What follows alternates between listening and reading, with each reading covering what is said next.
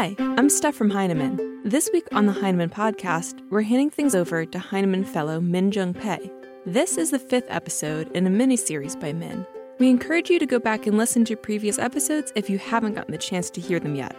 Min teaches 5th and 6th grade in Los Angeles, California. She is committed to equity, inclusion, and progressive education. Min believes that collaboration is at the core of teaching, that working together with students, parents, and teachers can make a significant, powerful, and lasting impact. In today's episode, Min sits down with Cornelius Minor. Cornelius is a well-known educator, lead staff developer at the Teachers College Reading and Writing Project, and a Heinemann author, best known for his book, We Got This. Min and Cornelius talked about the core values of identity work and how identity work has informed their education practices. Well, hello, Cornelius. Hello, Min. I am so thrilled to be on this podcast with you. This is a bit of a dream come true for me. Oh my goodness, it's a dream come true for me. Thank you so much for being on this podcast. Who knew all those years ago when I followed you on Twitter that we'd be doing this together? So thank you very much. Absolutely. I would love to start off with the question of what does identity work mean to you and how has it impacted you and your pedagogy? Well, Min, identity work is everything. It's the stuff that I do when I get up out of bed in the morning and I'm brushing my teeth. Identity work is the stuff that I do when I'm on the subway and I'm on the way to school. Identity work is the stuff that I do when I'm choosing what newspaper or what article or what book that I'm going to read while I'm on the way to school. That identity work is anything that we do to shape the way that other people perceive us in both public and private space. So when I get up and I brush my teeth extra nice because I know I got a parent meeting this morning, that's identity work. When I get up and I choose an article or I choose to not read any articles because the news is too disturbing and I pick up a comic book instead, that's identity work. I'm crafting how I want my day to go based on how I'm going to feel and based on how, the world has perceived me and people like me. And so identity work isn't just a classroom thing for teachers like us, Min. Identity work is how we move through space. And for me personally, identity work has a lot to do with how I protect myself. I'm quite forward with who I am, especially in public space. I am a Black man that rides public transportation and that is often wearing headphones and hoodies. And so identity work is the fact that I simply have to acknowledge that before I leave my house. And so identity work isn't just the stuff that I do when I'm in front of kids or when I'm talking about social studies. It's everything. And I think when we think about identity work, for those who compartmentalize it, that's problematic, because if you have the social privilege to only think about identity when you're around people of color, or if you have the social privilege to only think about identity when you're traveling abroad, or if you have the social privilege to only think about identity when, you are in a different school, then you're not doing identity work right. And so identity work for me is all encompassing. Before I take it back to the classroom and pedagogy, some of what you were saying was really interesting to me. And it was reminding me of kind of my own, even though journey is an overused word, a journey of this work for myself. I think about the activist DeRay McKesson, and he often says on his podcast that the role of the teacher is to give language for experiences, right? That children have all these experiences and knowledge.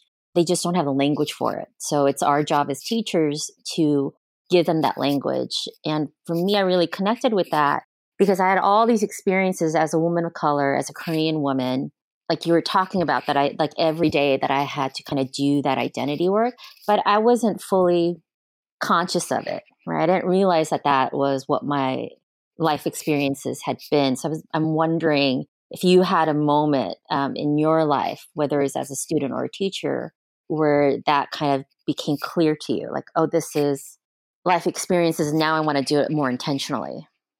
Absolutely. And I think that it hasn't been just an experience, it's been experiences.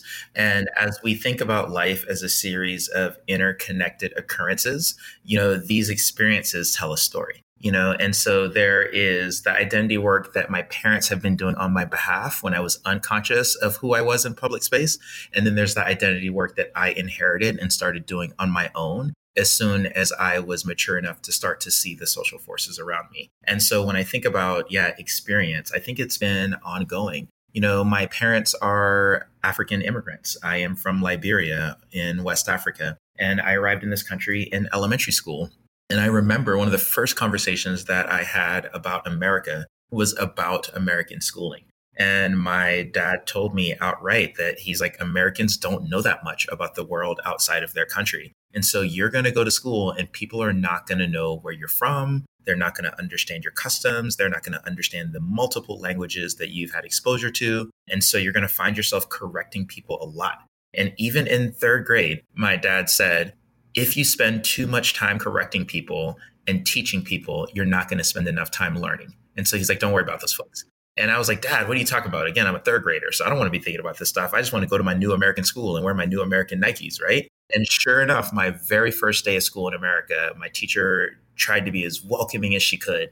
And she asked me where I was from. And I told her I was from Liberia. And she pulled down a map and she pointed at Libya. And I knew that that wasn't my country, but I let that slide because I was just like, yo, like, I don't have the time to be educating you, lady. I just got here. Now, of course, that's not what I said, but that's what I'm thinking, that I didn't think that my dad's words would ring true so early in my academic career in America. And he says, yeah, it's real easy to fall into the trap where you're teaching Americans all the time. But if you're so busy teaching Americans, you're not going to have time enough to learn for yourself.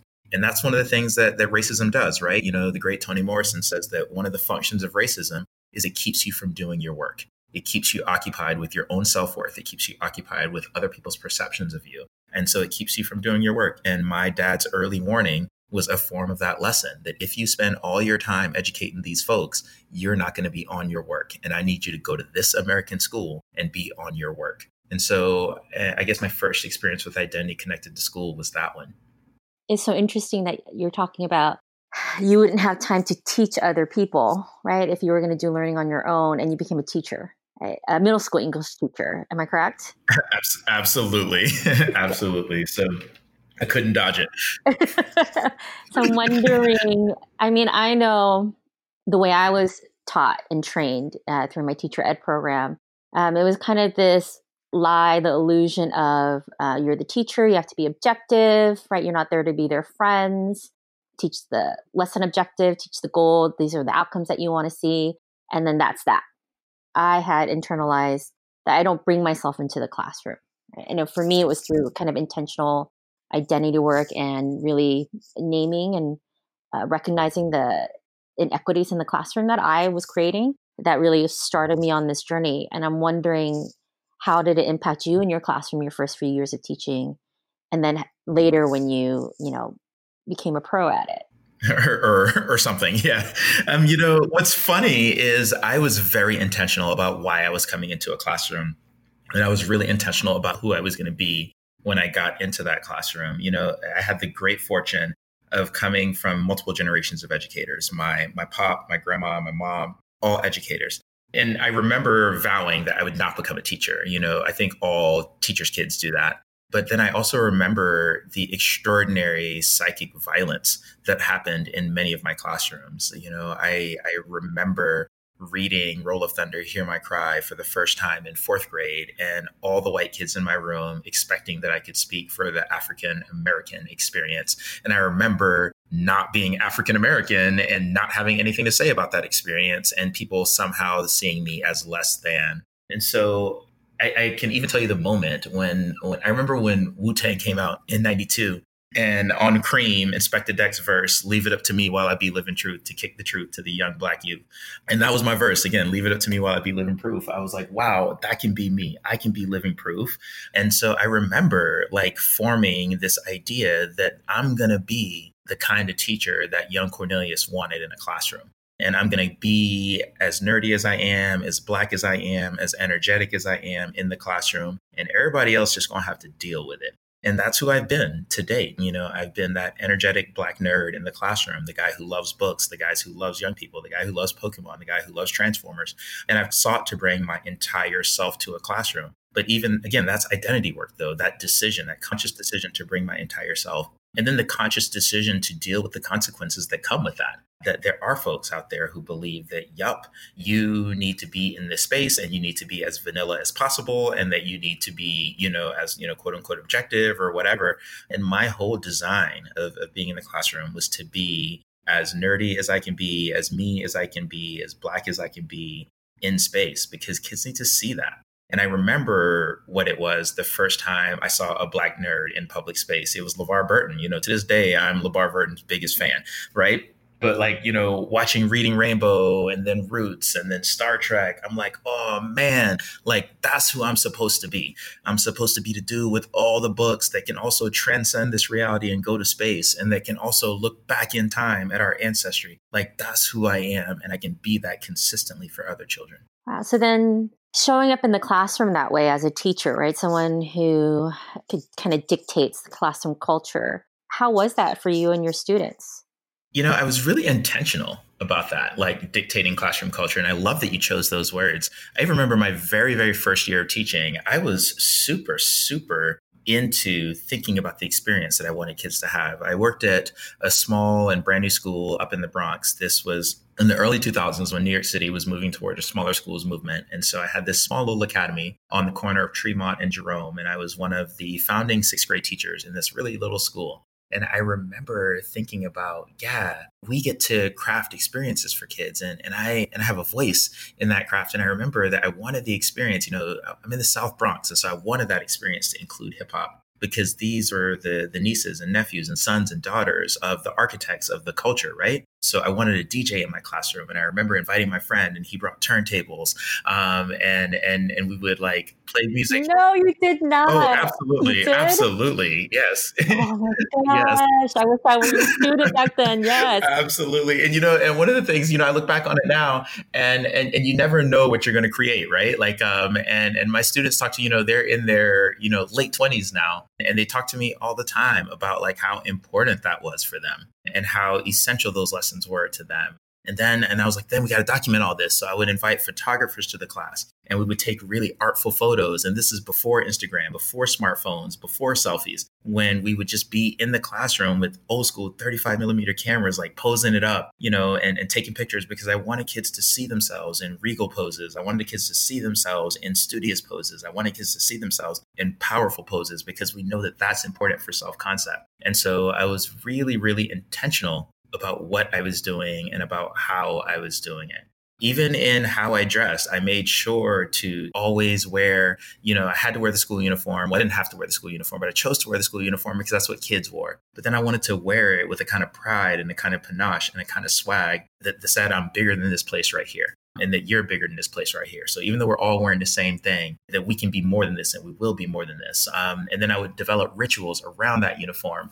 I remember the first writing project that every kid did, they would like earn their stripes in the class. And so I would give them patches, almost like Girl Scout style, where they would put on their school uniform. And I remember all the kids in the other homerooms being jealous that my homeroom, we had like special class 703 patches that we would wear around for our homeroom. And so just like those little things that you do. But again, all that is identity work, that I wanted the kids in class 703 to know that somehow 703 was something special. So when you had those numbers on your uniform, that meant something. But again, that's identity work, and sometimes we are born into identities. Other times we choose them. Other times we co-construct them with our friends. And so I was really into that with my class.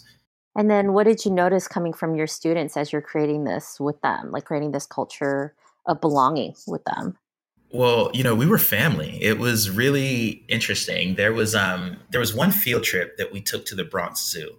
And it was the first field trip where I understood the concept of dialogue, where as much as I talk, I also got to listen to kids, and that classrooms don't work unless we are in authentic dialogue with one another. And in the Bronx Zoo, to get to the Bronx Zoo, it's a long subway ride and it's on a local train. So it's stopping all the time. So you got a lot of time to really talk to kids. And so we'd gone up to the Bronx Zoo to see some of the animals. And I think it was lions, or no, it was the big cats. We were watching the big cats, and they had this demonstration that they tend to do in zoos where the zookeeper comes out and the big cats come out, and then all of the cats do these things, so they like grab things and they wave to the crowd. And so the cats like played in front of the audience. And there were 3 different zookeepers, and each zookeeper had their own cat. And so the cat would come and wave to the crowd and do things and play with the ball and all of that. And so we watched these three zookeepers. The first zookeeper comes out, the cat plays. The second zookeeper comes out, then the second cat plays. The third zookeeper comes out, then the third cat plays. And so we watch these three cats. Then we have the rest of our day, and we're back on the train for this interminable subway ride back to school. And we're headed back to school on the train. And one of the kids started talking about which of the big cats they liked the most. And this one kid said, the cat I liked the most was the third cat. That third cat was really spirited. That cat did more than all the other cats did. That cat ran faster, jumped faster, like caught the ball quicker. That cat did everything. And all the kids was like, yeah, that third cat, that was like the third cat had it going on. And then the kids got quiet for a while. And then they said, did you notice that the zookeeper that worked with the third cat was the coolest zookeeper? That he had the best relationship with his cat. And I bet it's because of that relationship. That's why that cat can do more. And then one of the kids turns to me and he said, it's kind of like you, Mr. Reiner. Like, you're like that with us. And so we can do more. And that was like a moment for me. I was like, yeah, that's what this is. Like that we have a relationship. And so we do more. And that's identity work. That's a beautiful story. That's beautiful. So then I'm wondering, because, now you're more pushed out of the classroom and working with educators and adults. And I'm wondering, how has identity work impacted that work that you do with the adults? It's been huge. It has been huge. And again, for me, at the beginning of life, identity work started with how I move through public space. And it's the same thing even now, that now I move through space, but not just as a teacher of teachers. And so I work with principals and superintendents and community leaders and leaders of small organizations. And I'm in and out of airports. And so I've started to see more of the world, and I'm exposed to more of people's judgments and preconceived notions. And this is a thing that I write about a lot, but I remember the very first keynote that I ever had to give. And so I had been working at the Teachers College Reading and Writing Project with several of my great colleagues there. And I was invited to give a keynote on student voice. And it was my first big keynote of my life. And I was so, so, so nervous. And one of the things that I do to calm my nerves is I go on runs. And I remember looking at the conference program, and my face was on the front of the conference program. It was one of these big literacy conferences. And it's just me chilling on the front of the conference program. And that made me even more nervous. And so when I looked at that program and saw my face on it, I was like, I got to go on a run before my talk. And that morning, my talk was at 10 a.m. And so I got up at about 7:30, and I was just going to go take a quick run before my talk. And I remember just kind of like, pulling my hoodie on, getting my headphones. I listen to Kendrick whenever I am like feeling stressed out. So, I have Kendrick Lamar playing, and it's just like a beautiful morning, and I'm going to calm my nerves and go give this talk. I get on the elevator of the hotel, and I was on like the 7th or 8th floor. And so I'm going down, and this lady gets on at the 5th floor.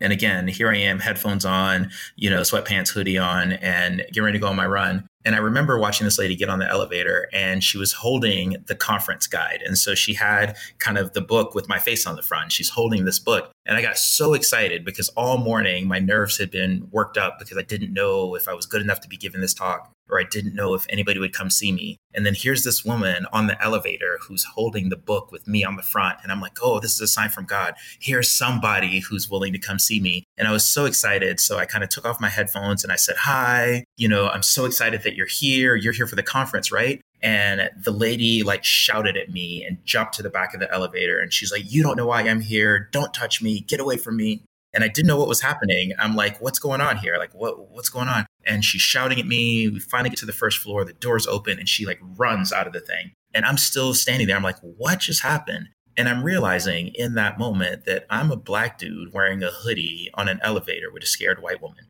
And this is, hours before I give my first keynote. And I think about that lady all the time. And I thought about her while I was giving the keynote. And I tried to think about her morning. I was like, this lady saw me on an elevator, read my body, read my clothes, read the fact that I was wearing headphones, somehow deduced that I was an enemy, yelled at me, then got off the elevator, went into the lobby, and then paid $250 to hear me speak. And I was giving my talk, and I'm wondering, I'm like, is she in the room? And does she even know that the same dude that was on the elevator is the same dude in the front of this room? And she probably didn't, because everything about me on that elevator said to her threat, right? Even though I was completely welcoming, even though I was enthusiastic, she turned all of that into this imaginary monster. But then she crossed the ballroom and paid $250 to hear me talk. And so that's identity work. And so I move through public space now as a teacher of teachers, and the same biases that teachers bring into classrooms, the same judgments that teachers bring into classrooms often find their way into my experience. And one of the things that I thought about, I think about that lady and I think about ladies like her. Like, what's it like to be a student of color in her class? What's it like to be a poor kid in her class? And one of the things that I write about often is that to many people, I personally can be a concept. I can be an avatar. So I can represent things like, inclusion or diversity or whatever you want to call it. I can represent things like literacy or student engagement. So I can be an abstract concept, but I can't be a person. You can't share an elevator with me, or you can't sit next to me on the train. And so that's a thing that I think about as I do my work, or that people feel safe. I become the safe Black guy because I'm the one that'll come to your school. But then when you don't recognize me on the street, you'll cross the street to avoid me. And so that's a thing that I think a lot about, all of the microaggressions that I carry in and out of this work. And we know that microaggressions are anything but micro, right? We know that these things have lasting and very important consequences. And again, going back to Toni Morrison, the role of racism is it prevents you from doing your work. Like, I had to give a keynote that morning. I get shouted at in an elevator by a woman who's literally holding a book with me on the front.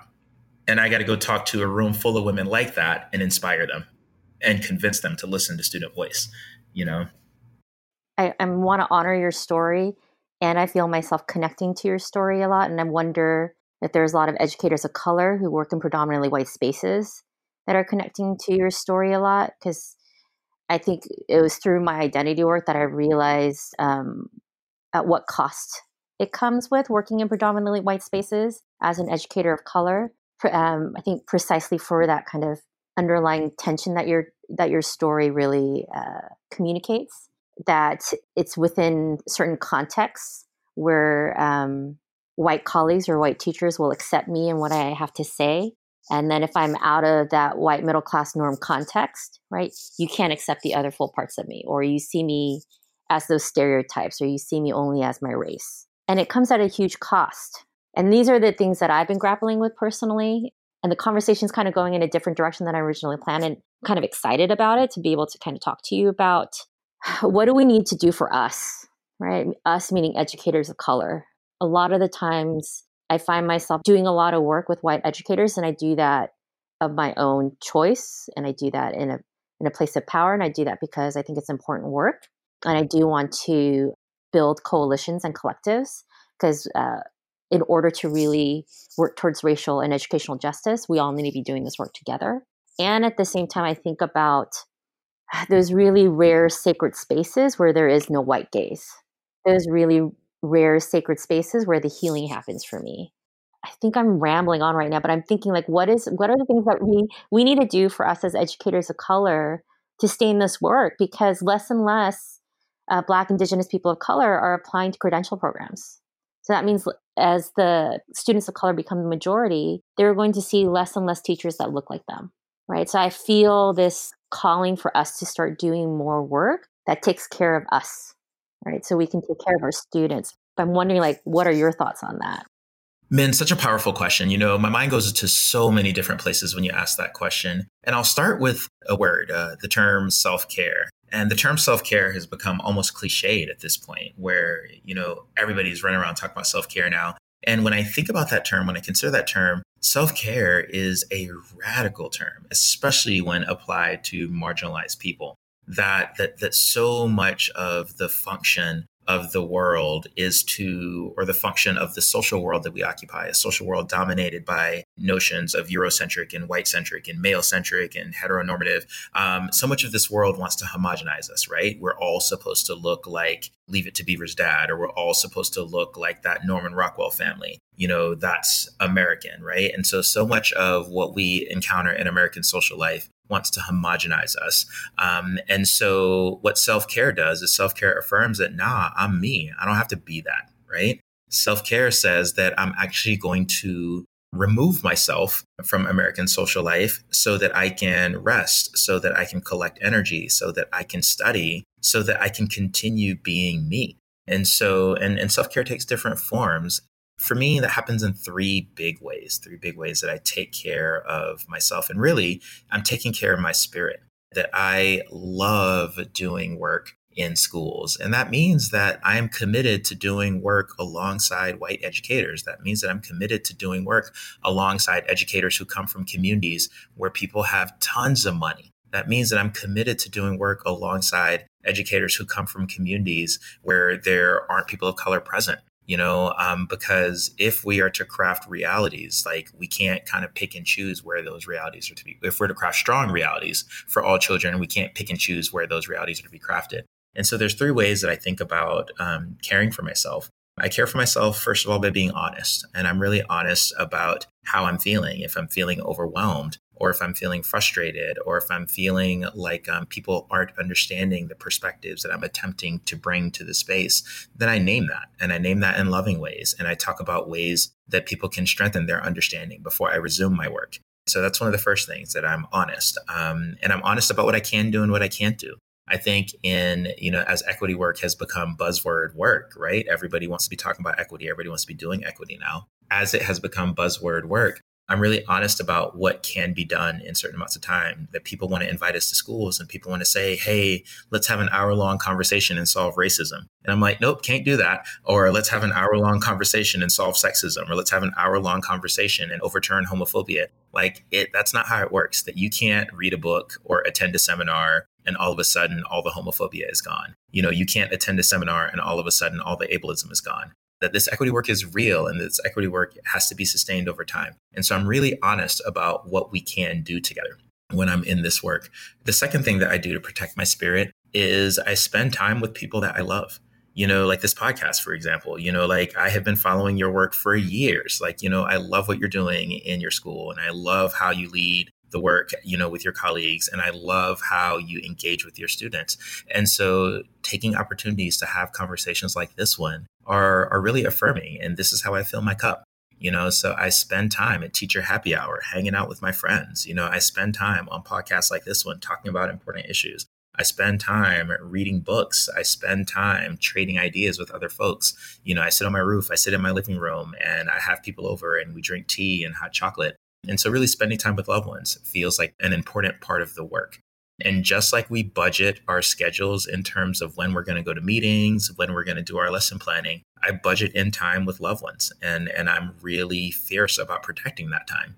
And then the third thing that I do is I spend time teaching myself. It's always, collective study is really important, but also spending individual time in reflection and individual time studying. And then individual time, just kind of saying to yourself, what the heck just happened to me?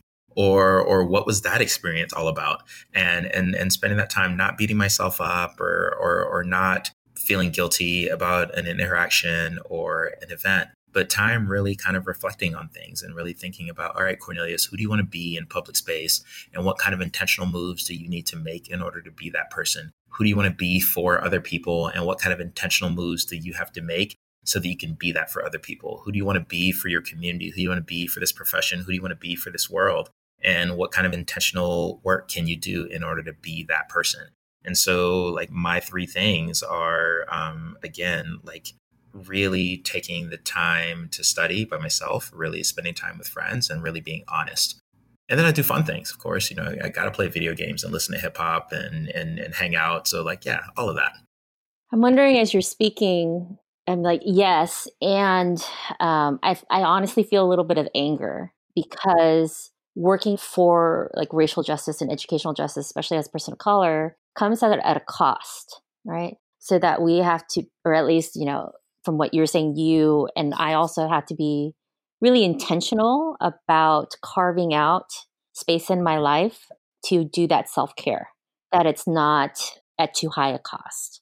And I'm wondering, because you've worked with so many different schools across the country and internationally, have you ever seen an institution that creates that space, that creates that kind of culture at the institution, at the job, right? So that it's not extra labor that people from marginalized groups or historically not included groups have to do, again, outside of work. Man, you're so right. This idea of anger, I think you've named it perfectly. There is this incredible extra labor that we have to do to navigate and negotiate social and professional space, right? And to answer that question, have I ever seen an institution? I'm able to do this work predominantly because I attended a historically Black college. And for 4 years, I lived in an ecosystem where the intellectual center was Blackness. The curiosity was Blackness. The fun was Blackness. The excitement was Blackness, where I lived in this space where I could be my nerdy self. And that was never questioned for 4 years. And so the question, have I ever seen that space? Yes, I had it at FAMU. I went to Florida A&M University in Tallahassee, Florida, the great Florida A&M University in Tallahassee, Florida. And I really, when I think about my endurance in the field, when I think about my ability to leave my community and be in other communities for days and weeks on end, that comes from the fact that I had 4 years of fortification at Florida A&M University. And so I know spaces like that exist. And I feel like I know how to co-construct them with people. And so my apartment is one such space, right? Where my wife is white and my children are mixed race. And some of my neighbors are white. Some of my neighbors are Asian. Some of my neighbors are European. But I've been able to, in this articulated way, create a space where people can be who they are, because that's the kind of house I want to live in. In the school where I worked, I taught and worked, and I ended my teaching at the Brooklyn School for Global Studies before I became a staff developer. And there at the Brooklyn School for Global Studies, like any school, we had our flaws. So it was not a perfect school, but even in our imperfections, like you could be who you were, because there were people who worked intentionally to make sure that kids had space and that adults had space to be themselves and to do the kind of identity work in public and to do the kind of negotiation, because we know that identity isn't static, right? So you're always negotiating. And so adults and kids in the building were given the space to do that negotiation, and we're given the space to make those mistakes. And so spaces like that do exist. And whenever I leave spaces like that, I bring the memory of those spaces with me, and I bring the blueprint of those spaces with me so that I can co-construct them when I'm on the road, and I can co-construct them when I'm in other people's schools. Now, the tragedy is that it often falls upon people of color to do that co-construction. It often falls upon women to do that co-construction. It often falls upon, poor people to do that co-construction. It often falls upon, our brothers and sisters in the LGBTQIA community to do that co-construction. And so that my anger comes from the reality that marginalized people always got to do more work. And I wish we lived in a world where people understood the damaging impact of centering whiteness, and the damaging impact of centering maleness, and the damaging impact of centering heteronormativity. And I wish that more people who occupy those privileged positions would engage in the work with us. So let's say we have a teacher who's listening to this podcast who's one of few or the only one. And this person is hearing like co-constructing, and they're thinking to themselves, I have no one to co-construct with. Or they might be thinking to themselves, how do I construct this space so that at the minimum I can survive at my school, hopefully get to a place where I can start thriving also. Is there because you're such an action-oriented person, you're one of the most action-oriented people that I've ever met. Like you have the 3 steps that you need to do to initiate this work. And I just love how your brain works. I'm wondering if you have some advice for those teachers out there who feel really alone and don't know where to start to begin to create those kind of connections and spaces for themselves. Mm-hmm. I started this podcast by mentioning that I'm West African. And in West African, specifically Liberian culture and folklore, the role of the drum is really important. And we know that the drum speaks, right? So the drum is the original telegraph. The drum is the original tweet. The drum, if I've got a message on my side of the village and I need to communicate it to the other side of the village, I beat a drum. And then there's somebody listening on the other side of the village who understands the cadence of that drum, who understands my message. And so even if I am isolated on my side of the village, if I have a drum, I have a community. And really, that's how I see my work, that I work in isolated spaces all the time, right? I used to work at, the Teachers College Reading and Writing Project, where I had wonderful colleagues there, and we did amazing work. But sometimes I felt alone. But, I had a drum, and of course it wasn't a literal drum, but I have the ability to pick up a phone and to reach out to you, or to pick up a phone and to reach out to Sonia, or to pick up a phone and to reach out to Trisha, or to any number of folks. And so again, if you've got a drum, you've got a community. And so I've really been practicing at understanding my isolation. But part of understanding my isolation is also understanding the tools that I have around me to break that isolation. But again, the hard part of that is, again, that marginalized people end up doing a lot more work. But I spend a lot of time in community with other people across distances. I spend a lot of time using my phone or using my voice message or using my video message to connect with other people. I spend a lot of time writing to other people, and really, again, using that metaphoric drum to connect folks. And so when I think about the act of co-construction, sometimes co-construction happens across space. I'm a huge pop culture fan, and I think a lot about even music, right?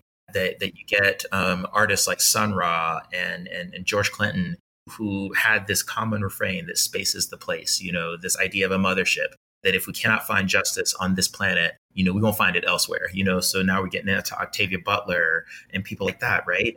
And this idea that I can use technology to bridge space where I don't have community, find that community in other places.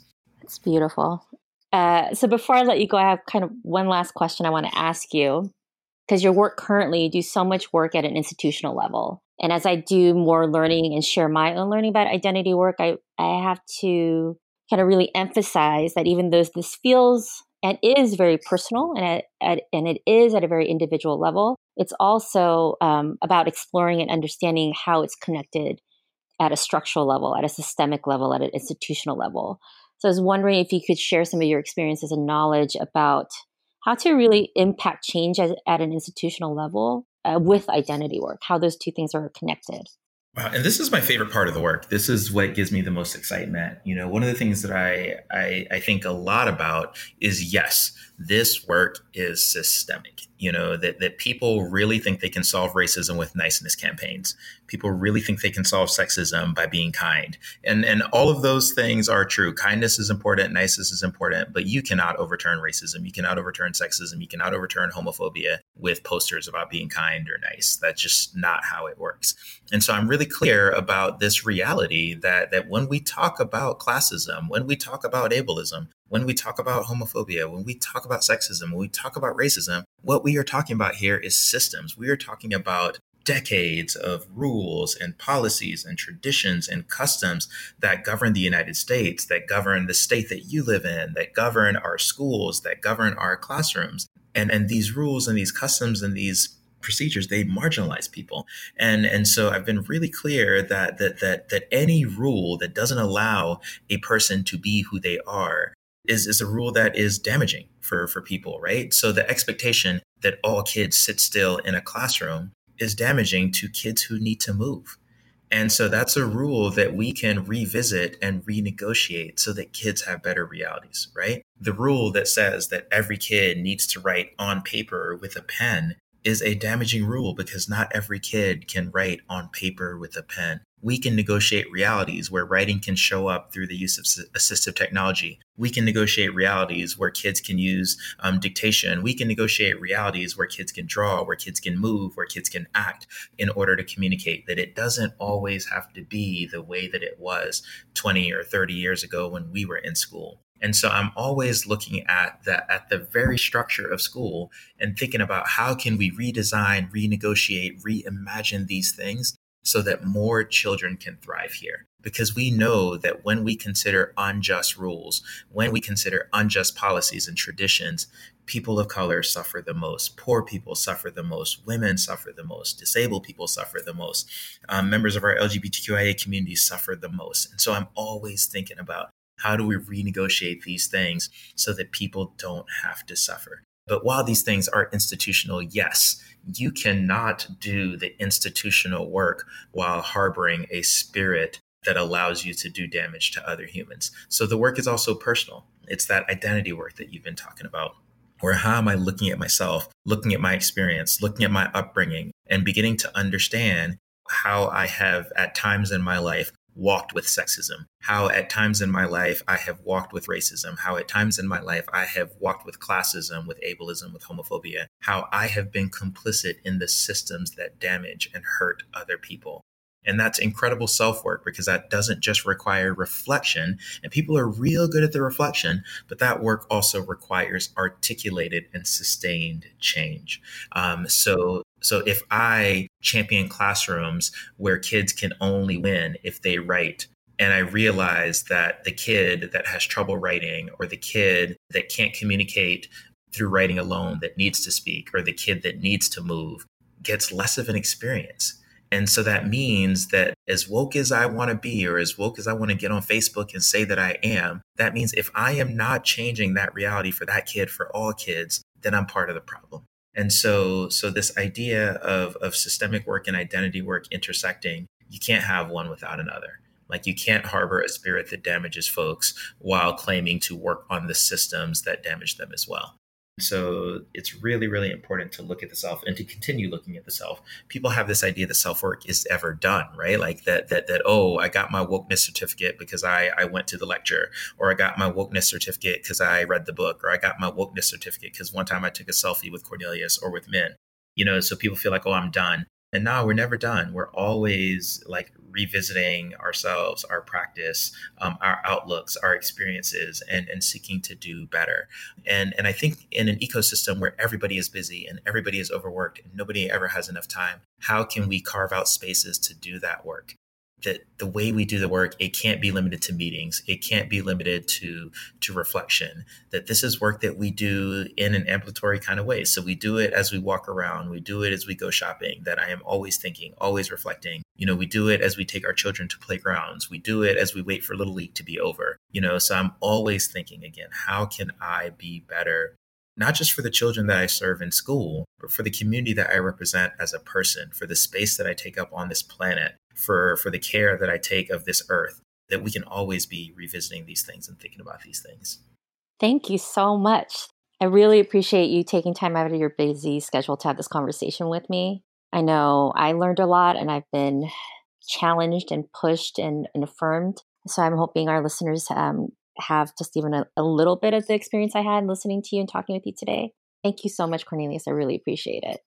Thank you, man. This is a real honor. And I am just so thankful for the work that you are doing there in California and beyond. And I'm really glad to call you a colleague. My thanks to Min and Cornelius for their time and expertise. You can find Min on Twitter @MinFuchsius and Cornelius @Mr. Minor. Learn more at blog.heinemann.com. As always, thanks for listening.